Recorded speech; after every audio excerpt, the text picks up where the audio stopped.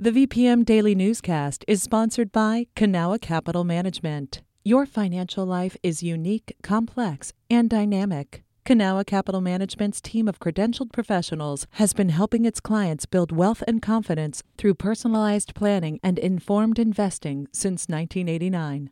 Learn more at cancap.com. That's KANCAP.com. You're listening to the VPM Daily Newscast, the recap of today's top stories in Central Virginia. From the VPM Newsroom in Richmond, I'm Kim Strother. Several Richmond-area restaurant owners are objecting to penalties. They say the city's finance department has unfairly charged them in connection with the meals tax. VPM News editor Dave Cantor has more. The Latitude Seafood Company paid the city about $68,000 in taxes and interest last month. Kevin Grubb says his restaurant usually pays about $22,000. The owners of Philly Vegan are also contesting their tax bill. The meals tax is self-reported, and the city says businesses have a responsibility to track and accurately pay each month on the 20th or face a late fee. The restaurants say the city gave them inaccurate information about the taxes they owed, and Grubb says he wasn't properly notified of the late payment in 2020. It accrued interest over time. And then they told me if I didn't get down there within an hour, it was going to be $74,000. It was going to go from $68,000 to $74,000. And I'm like, I have 1 hour? We've been talking about this for 3 years. City Council President Kristen Nye says she's aware of the issues which have been cropping up for the past several years. She says the city needs to, quote, focus our energies on communications and transparency. Dave Cantor, VPM News.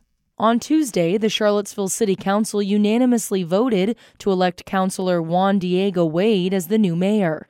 Wade has served on City Council for 2 years and has previously served as Albemarle County's transportation planner.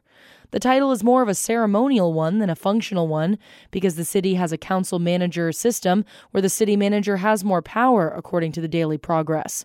Councilor Brian Pinkston nominated Wade for the position due to his dedication to the city over the years.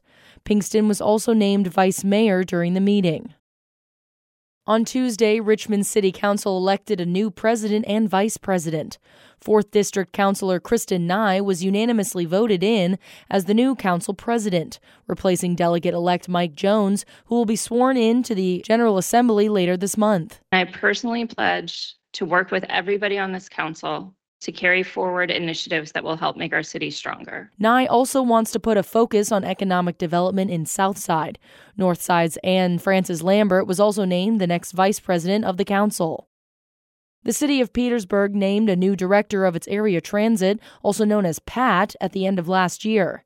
Darius Mason, who began working for PAT almost 2 decades ago, was most recently its operations manager. Other PAT career highlights include stints as transit operator, supervisor, and interim general manager. Mason said in a statement that the city's transit system is, quote, essential in promoting accessibility, supporting economic growth, and providing transportation services to vulnerable populations. Governor Glenn Youngkin has proposed cutting income taxes and offsetting that with a hike in sales tax. VPM News reporter Jad Khalil spoke to analysts about the changes. The Commonwealth Institute for Fiscal Analysis teamed up with the Institute on Taxation and Economic Policy to simulate what the tax changes would mean for Virginians of different incomes. Those making less than $58,000 a year would see their taxes go up since they'd pay more in new sales taxes than what they gained through income tax cuts. These didn't include any additional taxes paid as the result of new taxes on goods and services purchased online that Youngkin is proposing. Megan Davis is a policy analyst with the Progressive Organization. Unfortunately, these proposals will mainly benefit the rich and well-connected in Virginia and provide very little for families struggling to make ends meet. Derek Max, who runs the conservative Thomas Jefferson Institute for Public Policy, said he was excited about the proposed changes. Incentives on sales taxes to save, which is exactly what our country needs and what our state needs. Whether Youngkin's proposal makes it through depends on his political adversaries. Democrats are in charge of the budget process in the General Assembly. Jad Khalil, VPM News. The Cannabis Control Authority plans to start tracking how much revenue Virginia brings in from medical marijuana once it begins regulating sales this year. A 2023 law transferred oversight and administration of the state's medical cannabis program from the Board of Pharmacy to the Virginia Cannabis Control Authority beginning in January.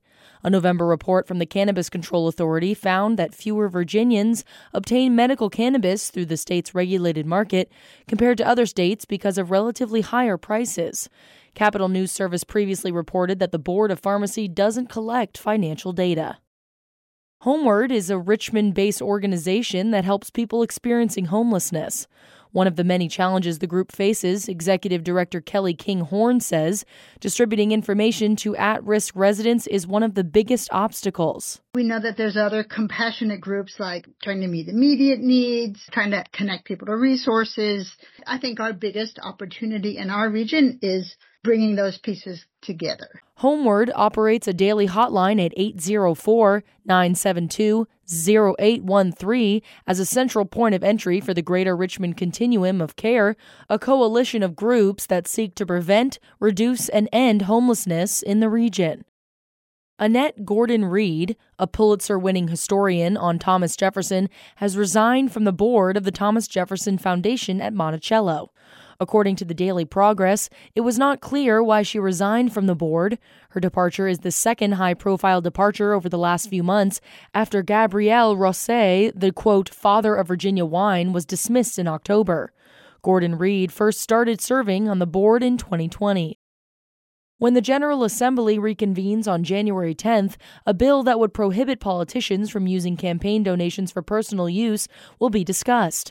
In Virginia, politicians can use their campaign donations on anything and everything, with no limit set on who can donate or how much donors give.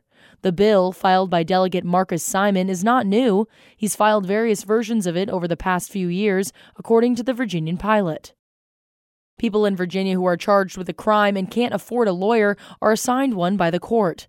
Some criminal justice advocates are pushing to make that service free. Ben Pavier with VPM News has more. The Sixth Amendment of the U.S. Constitution guarantees people the right to an attorney. But in Virginia, that service can end up costing thousands of dollars for people who lose their case or take a plea. Shaquille Ali runs a nonprofit that helps previously incarcerated people. Ali was able to pay his attorney fees when he was released from prison, but says many of his clients are not. Because now you have to make a choice.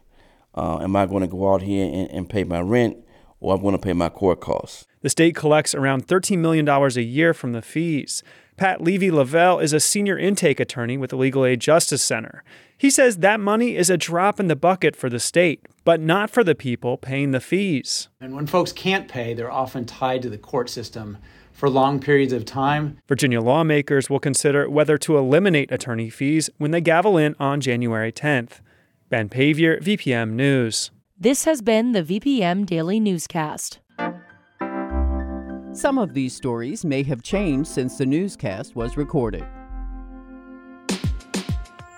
You can stay connected to what matters by heading to vpm.org/news or follow us on Facebook, Twitter, and Instagram at MyVPM.